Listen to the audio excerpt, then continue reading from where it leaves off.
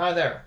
On today's episode, I talk about the Canmore Half Marathon and training, and I have part one of my conversation with local MSer Neil Blue. Stick around.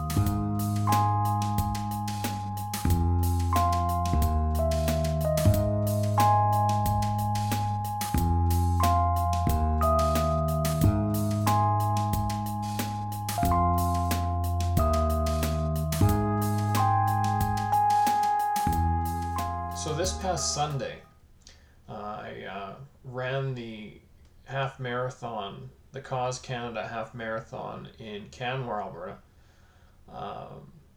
which I thought, since it's only going to be, 21 kilometers, I thought, no problem. But the reality is I haven't been really doing a lot of training since the really long run.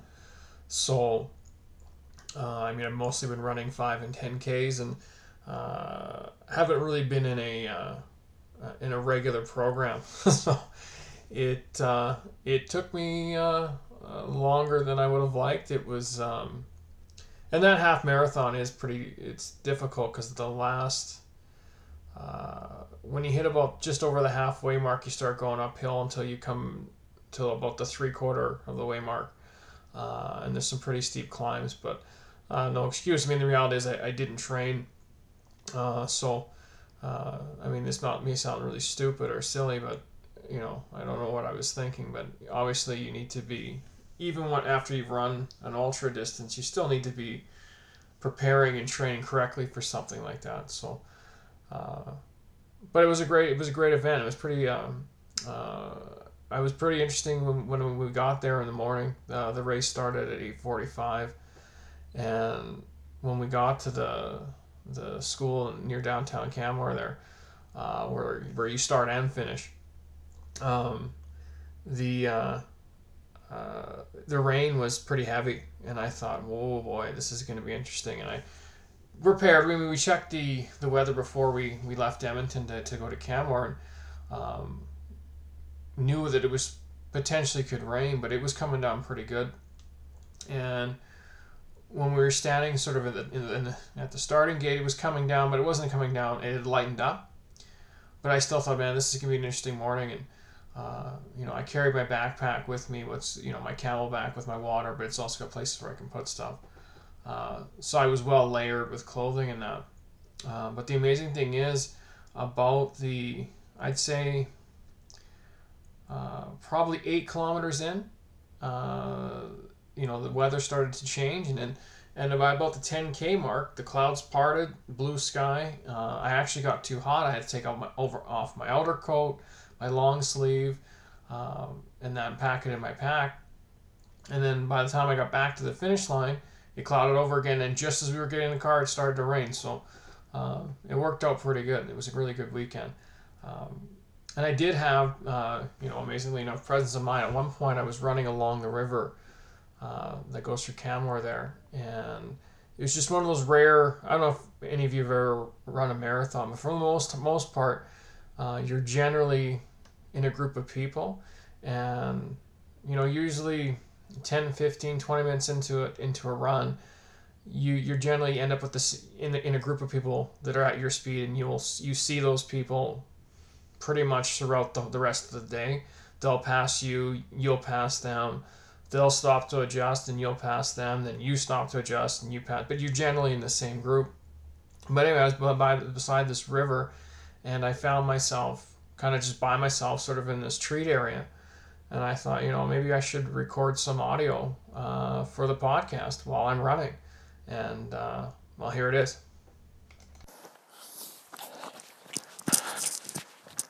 So I got about 5K to go in the Canmore Half Marathon. And for any runners listening, little tip: even if you run a ultra marathon in May, not training for a half marathon in September, big time mistake. It's not that I'm not going to finish, but this 20K will be slower than the first 20K of the really long run. So, I should have probably trained a little better, but what are you going to do? the guy leading this thing, there's a point where at the 10K mark where the runners that are ahead are passing you going the other way. He passed me at the 10K mark. So that means he was a full 10 kilometers ahead. I mean, obviously the guy was built like a gazelle. And he's probably not pushing 40 years old. Probably doesn't have MS, but still, as much jealous as I am, good for him. Because he was just trucking. I'd have to guess he was running, probably 4 minutes a kilometer, somewhere in there. Anyway, this is just a quick update from the trail. So that was just a short snippet from my run in Canmore. And yeah, like I said, when I mentioned in that little clip, the guy that was leading that race, I don't know if he was running 4 minutes a click or 3.5 minutes a click or whatever, but like I said, when there's a marker on the course that says you're at the 10K point, and there's markers as you hit various distances, but at the 10K point, the runners that are ahead are actually running towards you on the other side. And it was at the 10K mark he passed me going the other way, and that meant that he was 10 kilometers ahead of me, and just really impressive. And even the guy that was behind him, the second place guy, he would have been a good 2 or 3 clicks behind the leader. So I don't know who that guy was, but hats off to him. That was pretty impressive stuff. So anyway, getting to the most important part of the podcast. This podcast is part 1 of my conversation with Neil Blue. And Neil and I met as a result of the really long run. He saw one of the news reports. I don't know if it was on Global or CTV or whatnot, but he had saw one of the reports on the really long one on TV, and it was actually his mom who friended me on Facebook first, and then Neil afterwards, and then I had a chance to meet Neil at the bike tour, and we actually met up on stage when they asked all the MSers who rode the bike tour that day to come up on stage. And I tell the story more in the conversation with Neil, but anyway, that's how we met. And then through my interaction with Neil, I believe, is about 2 years into his journey with the disease, and he's a spark plug. He has a lot of really great ideas, and we ended up splitting this into 2 parts because we started at a coffee shop near Grant McEwen, and then he had to go a day, and then we met at Bourbon Street in West Edmonton Mall, and we actually sat out on Bourbon Street at the little tiny patio that's at Sherlock Holmes right as you enter in Bourbon Street. So part 1 is our conversation at the coffee shop downtown, and then part 2, which will come up in 2 weeks, will be our conversation at the Sherlock Holmes in West Edmonton Mall.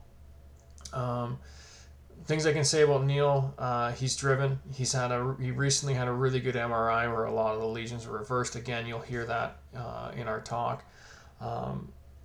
The striking thing about him, I mean, even being so young into being diagnosed, his goal is to get a mentorship program off the ground. And now I understand, actually we're texting with Neil just this morning as I was recording this, that the MS Society has started something similar. And I, with no doubt in my mind, probably because of Neil's urging and his efforts, because he has made people at the MS Society aware of what he wanted to do. So in this conversation we talk about the membership program. We talk about our relationships. I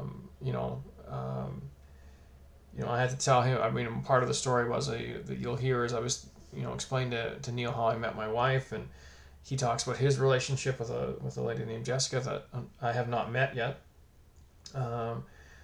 He also talks about how his relationships with his friends and his family have evolved, and things he's had to give up and things he's had to change, and But overall, Neil has a really, really positive outlook on his disease, and I really recommend it. Just listening to anyone who has MS or recently diagnosed, and yeah.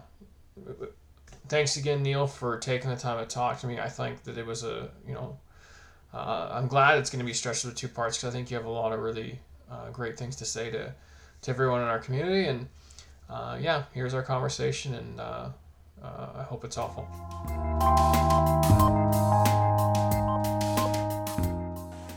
Okay, I'm sitting here at Neil. We're at a coffee shop near Grant MacEwan.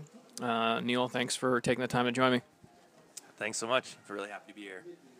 And Neil, why don't we just start off? You just tell me how MS came about in your life. Yeah, so a few years ago, a long time ago now, I guess, when I was 16, I raised $10,000 for the MS Society. My uncle, he's fully disabled from MS, and my great aunt also has MS. So I kind of wanted to, I guess, raise some money to help them with that. After that, fast forward a few years later, I'm 24 and I got diagnosed. So that's how it all came to be. And you and I sort of met as a result of the run that I did. We met on stage actually at the MS bike tour, and it's kind of a funny story because I said to you on stage, why don't you add me on Facebook, and you'd already added me, so I do apologize. My memory's not so good. I blame the MS. But as a result of this meeting, you had mentioned a program you're trying to get off the ground, and I'd love it if you tell the listeners what that is. Yeah, so when I first got diagnosed, I really looked to some role models, I guess, that had MS. So I had heard about you, of course, and I thought that was great what you were doing. And I was in contact with this gentleman who had been diagnosed when he was 24, and now he's 34.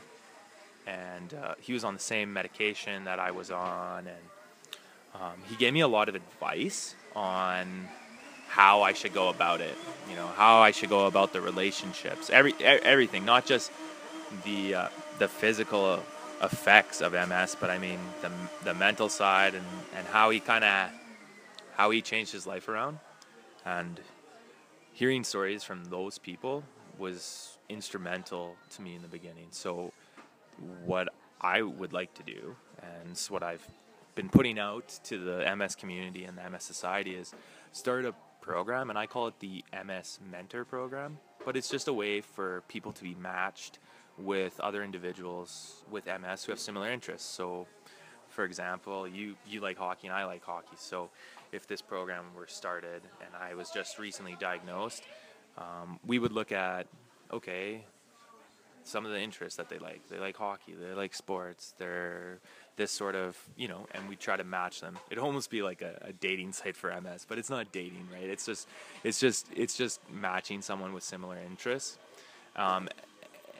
Because it made it easier for me to talk to him because I really related to him. And because of that, I've had great success with MS, as you've seen with my recent scans.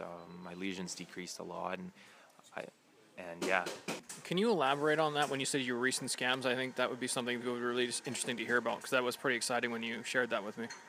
Yeah, it was. It was really cool. It was pretty emotional. All of you out there listening to this can't see the pictures, but I have them up on my Facebook page, and I basically I wanted to show a lot of people that were there for me the results of my labors, and basically a lot of my lesions completely disappeared. Basically, there's still a small lesion there that you can't see that'll leave a lingering symptom, but overall my symptoms are decreased tenfold. I went from not being able to see anything in my left eye to being 95% recovered, according to my optometrist. I can't really tell. Some days it's bad, some days it's better, but I mean, it was those were the results that I had. It was really great. Now, before we started recording, you kind of mentioned how you have done some lifestyle modification. You're taking Copaxone. And to get a scan like that where I mean, it's basically reversing itself. Now I know you don't know for sure, but what do you think? What do you think what caused that? What do you attribute that to? What do you think happened?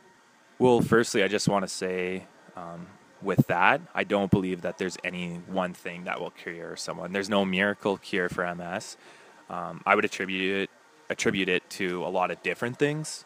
So one, the medication I chose was perfect for me. It was the one that didn't cause depression, which is why I chose it, um, and it was the one with the least amount of side effects. So definitely the medication, but also diet. I changed my diet tenfold, and that was also because of the MS mentor that I was mentioning earlier. He told me you need to try different things until you find something that works for you. So I cut out dairy and red meat, and a bunch of other things, and that seemed to really work for me. And there's a lot of smaller things too, like exercise. I couldn't exercise because I could barely stand, but anytime I could walk, I would try to walk as far as I could, and as long as I could. I got involved in a sports team, Southwest Zone Oil Kings.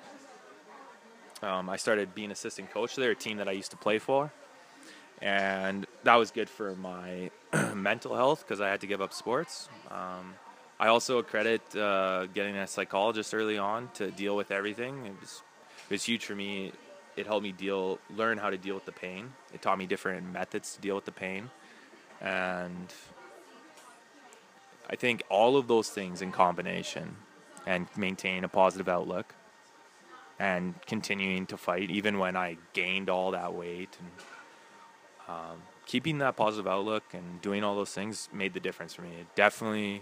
It was everything in combination. It wasn't just one thing. Now you mentioned when we first started talking that you have a bit of a higher stress job, and one of the recurring themes as I've been talking to other MSers is stress is a trigger. So if you have a high stress job, how are you managing your stress? Is there any techniques or tools or are things that you're doing that helps you to manage that? Yeah, well, firstly, it comes back to how you want to deal with your diagnosis, and that comes from when I talked to my psychologist. She said there's different ways to deal with this. You can keep it in, like a lot of people do, or you can talk to people about it, be really open. For me, I was really open, and part of it was because of my job. I had to tell my bosses what was going on. My work was suffering immensely. I'm sure a lot of MSers, they suffer too at work. So, yeah, I was really open with them and told them what's going on, and just told them I need to get stable and I just need to get my feet under me, and that decreased my stress a lot, and that helped. That helped huge. I mean, them doing that was really important for me to have the recovery that I did. And then past that, I just tried to make sure that I communicate with them to let them know when I'm overwhelmed or what's too much or what's not enough. And they're really accommodating, and employers have a duty or responsibility to do that, right? They have to try to accommodate you. And I just communication with them is very, very important if you want to have success in the workplace. And I think that now that I'm feeling better and I'm having that success that I want, so that's good. So you're in your mid-20s, and you get this diagnosis, and you already knew a bunch about it from family members that had it. But you mentioned to me before we started recording that you didn't cry about it. So what was your thought process like then, and how do you feel now? Yeah, well, like I was saying to you, when I first got diagnosed, I knew what it was, and I knew what the challenges were going to be.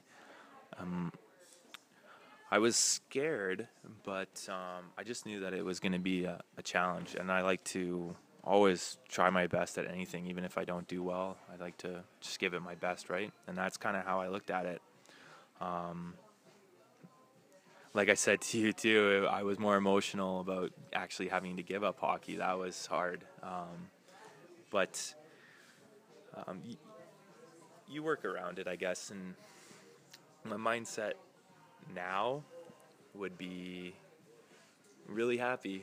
I'm really happy with the type of challenges it's presented with me, it's made me, I think, a better person. Not that I wasn't a good person before. I think I was. It's just, it's definitely challenged me in ways that I wouldn't have been challenged before, and it made me more humble, and I cherish more things that are important in life, I guess, as lame as that sounds. But I mean, when you're in your younger 20s, you're just, a partier, or you're, whatever, you're stupid, and you take things for granted, and especially your health, and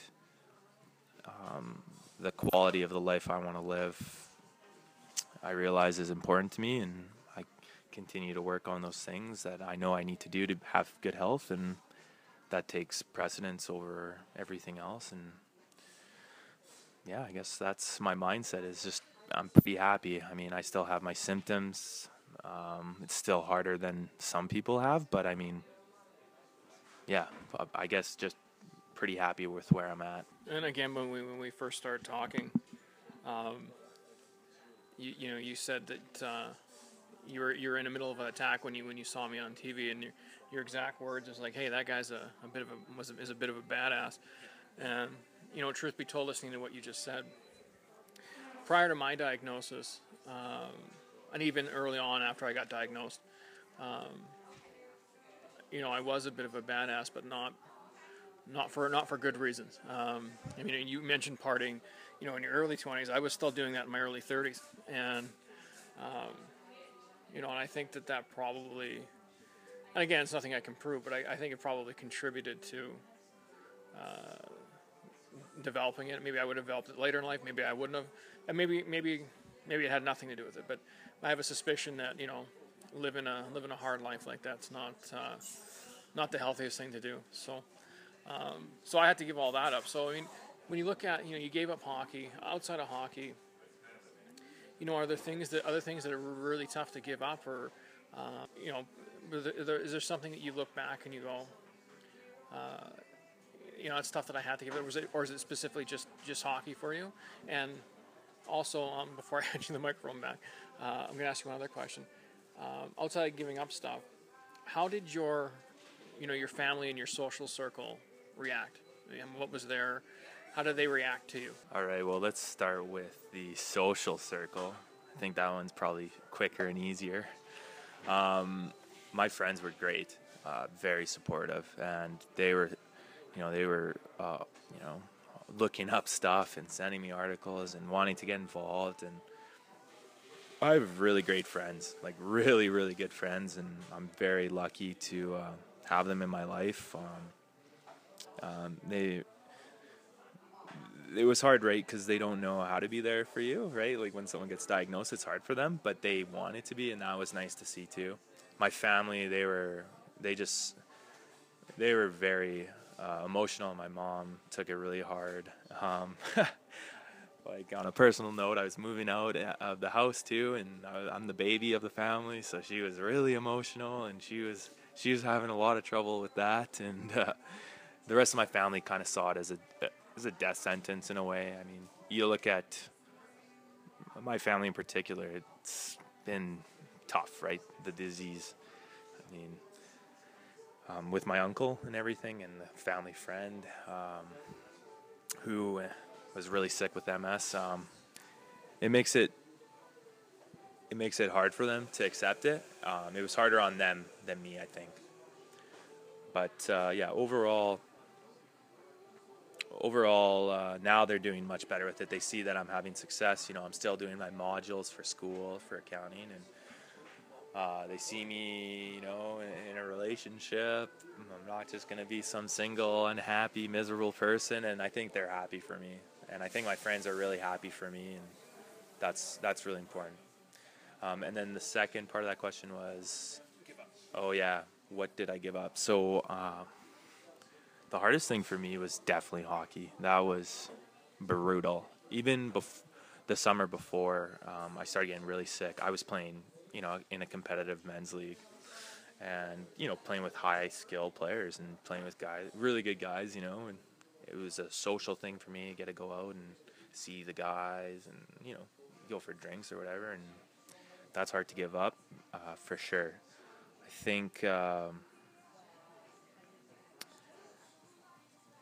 think some of the other harder things to give up weren't that hard. Like some people would say, "Oh, I could never give up dairy or I could never give up beef," but I just said to myself, I need to get better and I need to do everything, and it was way easier than I thought it would be. I mean, it wasn't easy, but I mean, my family would have steak or whatever, and I'd just say, "Hey, can you make a chicken for me? I just can't do it," and they were pretty understanding. I think a lot of people are afraid when they start talking about their MS. This relates kind of to what I've been talking about for the last 2 points, but they're worried that people are going to judge them and not like them, but I don't think that's the case. Some people don't know how to take it, and so they might be a little awkward at first, but if they're your good friends, they'll be there for you and they'll understand. Your family will understand. And I think that's a huge fear for some people at first, but and to be honest, there's a few people that I did remove from my life, just for the simple fact of they didn't want to include someone who was sick, or maybe they saw me as weak, and I'm fine with that. And frankly, it's for the better right now. Now I know who my good friends are, and I'm super happy about where I'm at. And so that answers your questions, I hope. Now, you just mentioned something about being weak. I think that anyone who will look at you as being weak as somebody who's taken on MS head on, they're missing the boat. But that's my opinion. But you also touched on another interesting point, and this is kind of a two-parter, but it's really the same question. Like for me, I did everything backwards. I didn't meet my wife till after I got diagnosed. I didn't start having kids till after I got diagnosed. And my wife and I knew that the lady that I married was the person for me very early on. We met December 2009. We were engaged by the beginning of February 2010. I just knew, right? The single hardest moment in my life up to that point, other than hearing the diagnosis, was I didn't tell her right off the bat. I mean, you don't go for your first date and say, "Sit down. By the way, my Sean. Oh, by the way, I have MS," right? But I could tell it was going to get serious. So I remember, like it was yesterday, I had to turn to her and say, "By the way, no, this is before I proposed, but this is when I knew. I mean, this is when I knew. I already knew before I said it, but this is when I knew it was ironclad in my head." I just looked at her and I said, "Andrea, I have got to tell you something." And she thought, I can only imagine what was going through her head, but, I have to tell you something. And she looked at me, she's like, "What is it?" Because she could tell. I'm like, "I have MS." And she, and I think I said, I have MS. If that changes anything for you, that's okay. But I have to tell you, because if this is going to get serious, if this is going to go further, you need to know. And she just looked at me and said, "Okay." And I said, "Okay, what?" And she was just like, "Okay, that doesn't change anything for me." So that's when I knew for sure, this is it, right? And so anyway, my questions surrounding that is, you mentioned you're in a relationship, and we talked a little bit about this before, about sort of coming out of the closet with your MS. If you could just kind of touch on that, and like, how was that experience for you? Yeah, that's a good question. I think it's funny that I don't know how you didn't tell her for so long. I'm serious right now. I don't know how you did it. Like that's pretty special. I don't know how you did that, but yeah, I started dating a girl after I was diagnosed, and I said to her, her name's Jessica, and I said, she's actually the one who introduced me to my MS mentor, which was fortunate, because she knew him. But I said to her, I don't want a relationship. I'm sick. I don't feel good, and I don't want that. And she said, "You're such a great guy, and I just want to be there for you, and I think you can get through this, and I don't care about that." And for me, that was really huge, because I don't know, when you're going through that and you're on the drugs and you're doing the steroids and you're gaining weight and you don't feel very desirable. You know, you feel like you're damaged. And she never made me feel like that. And I know that's a fear for a lot of MS patients, is dating and being afraid, like, oh, who's gonna love someone who's sick? And I don't know, there's two cases right here, like speaking to you and in my situation, where people look past that. Also think sometimes with MS, people can't tell. I said this to you before.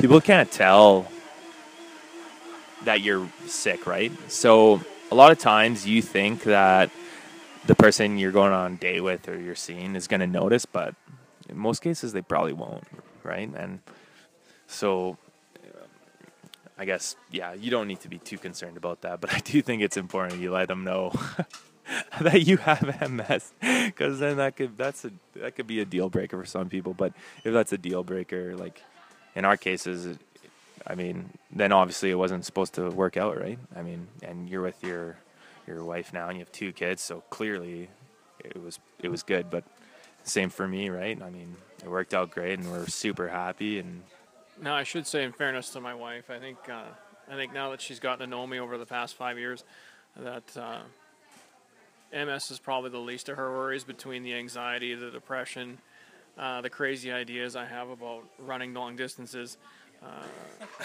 I think the MS is probably the easy one. So when you're embarking on a career, you're still doing some modules for your work. So when you look to the future, what does that look like to you? Do you plan your life around MS, or do you just plan your life like, or do you just say, you know what, I'm going to live my life and whatever happens, happens? to be honest, when I first met my psychologist, she kind of gave me a really good way to look at everything as best case, worst case scenarios, right? And at the time, my worst case was, well, I'm having a lot of relapses. I'm getting really sick. What if this is a fast thing? What if I get worse diagnosis and I'm sick right away? Or what if I live a long time and I'm really happy?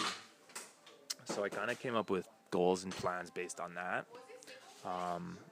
One of my goals is to get my accounting designation. I really want to do that. I really want that. It's going to give me a lot of opportunity for once I have it, I can do so many different things in business. No matter what happens with my MS, I think it'll allow me opportunities to at least make a living so that I can support myself. And that's huge. So that's a big thing I want to do. It changed my outlook a little bit on terms of wanting to go out and make a ton of money. A lot of accounts are money driven. For me, I really want to start that MS mentor program really bad. That's my goal for 5 years. I want to get that off the ground and make it into something special. And even with the good diagnosis, that doesn't change my desire to do that. In terms of career, not too concerned, like I said. With my designation, I can do a lot of stuff. Whether that's in public accounting or private or not-for-profit or, whatever. I'm not too concerned about that at this time. More so, I'm only in my first year of having significant relapses, right? I mean, I've had it, I don't know about you, I think I was born with it, and I've had it my whole life. I had symptoms 2 years ago with pain in my neck, but my first really bad relapses started happening in this last year. I'm still getting used to it, so I don't want to get too far ahead of myself. I just need to still learn I'm still learning how to operate, right? I know you understand that, and anyone who has MS understands that. You're still learning. It's always a learning curve. Even years later, from what I understand, you're still trying to learn what your body can and can't do. So I'm still getting to that. And from there, we'll see what happens. Now I'm going to shift gears a little bit. You strike me as the type of person that is cerebral in nature. So you would have probably looked into a lot of this stuff. And I'm just curious. Like I posted something on my blog the other day about how potentially solar activity and magnetic disturbances in our upper atmosphere potentially could cause MS. And it's actually a paper, people. This isn't me. This is an actual academic paper they're working on. So I'm just curious to hear, like, do you have any theories of your own on how it might develop? On how MS might develop specifically, honestly, I think it's a mystery to anyone. It's interesting to read that, because I did read a little bit of it. I don't know if that's all of it. I mean, it's genetic. I think it's a combination of things. I think it's genetics. I think it's how far away you are from the equator, like you were saying, that whatever you call it. Yeah, that hypothesis that you posted. I don't. I tend not to think about stuff like that, just because I don't want to deal with any hypotheticals and start. It's like people who come up with random theories on how to cure MS. I was reading one the other day about a chiropractor, how he cures MS, and I thought that was the stupidest thing I've ever read in my whole life. I couldn't believe it. I go to a chiropractor a lot. He's a great guy. To say he cured my MS is absurd, but he definitely helps me, right? But I don't like dealing with too many things like that. I wouldn't want to take a stab at it. Even I think it's just a lot of different things. I think you're born with it, though. I think you have it from when you're little, and something triggers it, and that's what I think. Yeah. It's interesting. You kind of touched on how you're born with it, and it's interesting. Just this morning, I came across an article, and I'm going to post about it on the blog too. How they're talking about gene therapy as a potential treatment, and because if you have this, I can't remember which gene it was, but if you have this one mutated gene, there seems to be a correlation between that and MS. So it's interesting, and I agree with you. I mean, there's so many theories out there, and a lot of them are crackpot. My favorite of which I came across was there's a guy out of New Zealand that claims that he can cure your MS by having you stung several times by bees. That I think that one still ranks up as my all-time favorite. But I always look into the current research just to see what's going on. Not because I think I can read something and maybe adapt something at home, like I can put something on the stove and but it's just more because I'm interested to see where the research is going. Now I'm going to shift gears again. You're a hockey fan, so I have to ask the question: is Connor McDavid a really good thing to happen to Edmonton, or the greatest thing ever to happen to Edmonton? He's the biggest thing since Wayne Gretzky, right? I mean, he's going to be huge for the city and for our team for sure. I think you watch him, he's exciting. I talked to my friend about it, who was drafted into the NHL, and he says he can't believe how good he is and how amazing he is. And I mean, it's when you start hearing all these players talk about him, Crosby making those comparisons, Wayne Gretzky talking about him, I mean, he's the real deal. We're lucky to have him for sure. I probably caught you off guard with that one, but it's an Edmonton-based podcast. You got to talk about hockey, right?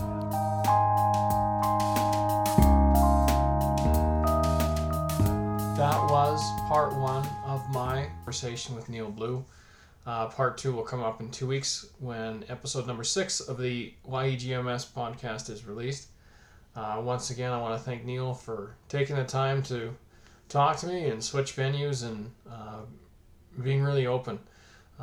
In our next conversation, we touch on some more sensitive topics like the liberation treatment and other things like that, where, I mean, to be frank, I wasn't necessarily comfortable talking about because I know that they're sensitive issues to many in our community, but Neil pushed me to talk about them, and you'll hear that conversation in 2 weeks, and I appreciate Neil pushing me to talk about it.